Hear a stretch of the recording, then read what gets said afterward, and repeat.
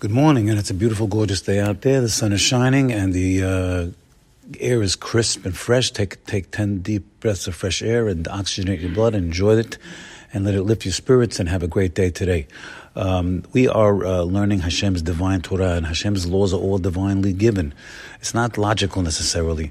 And Hashem is spending a lot of space, and we go look at the space that he's spending on damages, and what damages a person does to his fellow man. And it's not a simple thing. In fact, the Al Gemarot have 3 big giant tractates called Masechtot on damages between man and his fellow man. It could be damage of building a building right next to his building, or damage of looking at another man's properties, or of course certainly damage, physical damage, damaging his car or his shirt or any kind of property that a person has. That's called damages. Now the Torah tells us very importantly that we must pay.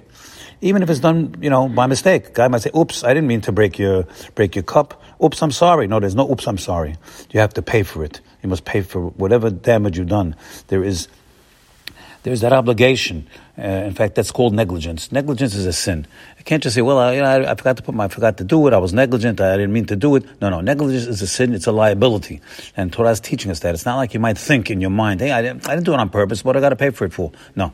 You have to, the Torah says everything's got to be paid for. But by the way, we have to know that the other guy, the man's cup or coat or shirt, that was given to him by Hashem. So you have to certainly feel that way, that you've damaged something that was given to him by Hashem. Then the Torah comes and tells us a famous dictum, and it says, an eye for an eye, a tooth for a tooth, and further, and a hand for a hand, and a leg for a leg, and furthermore. So, of course, we all know that our benevolent Torah would never take a person's eye out. They don't do such things. Maybe in other places, maybe in other religions, they take a person's eye out for something like that because they don't explain. But our Torah has to be understood with Torah Sheba'al Peh. That's what it means. That's why it said Na'aseh v'nishma. We just had it, that we listened, and the Jewish people were hesitant to accept the Torah Shebichtav. But later on, when the Torah Sheba'al Peh, they were hesitant to take that Torah Sheba'al Peh. But later on, they accepted it with full heart. And that's what Purim is all about. Na'aseh v'nishma is kiyemu v'kibelu. Kiyemu v'kibelu, with a full heart, with love, because they show Hashem's love for the Jewish people when He saved them from Haman, certainly. And they went ahead and re-accepted the Torah Shebichtav, the written Torah, and the oral Torah. But over here, we have this eye for eye business and tooth for a tooth, and we certainly don't understand it literally, so we have to come on to the oral Torah.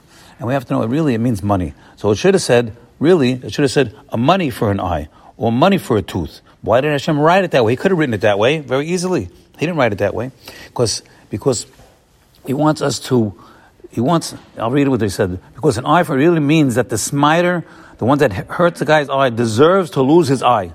Therefore, the money payment is a form of redemption for his eye. In view of the fact that even when done without intention, the smiter must pay. We must learn that even unintentional injury or damage to property must be considered as liable to retribution unless redeemed by the money payment and atonement. So we have to know that all this, that we have to pay back for everything. And over here, and there's no, oops, I'm sorry. If a guy sticks his leg out in the aisle and somebody trips over it, he's got to pay. Why? I didn't do it on purpose. So that's where we come on to the one of the damages that are listed as the head avot nezikin as the bor. There's shor, bor, mave'ever. But the bor is the pit. Now, what pit are they talking about?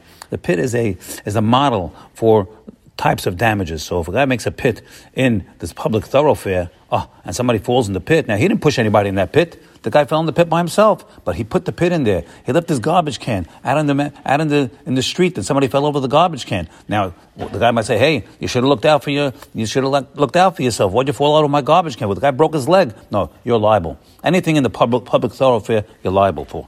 Now, the Baalei Musar come in further and say, you have to know, the pit, your face is a model of a pit. Why? Because your face, it has expression. Your face can give happiness. It can give the opposite of that. And so your face is out there in the public thoroughfare. When you go out of your house and you leave your house, and even in your house, you have to know your face is in the public domain.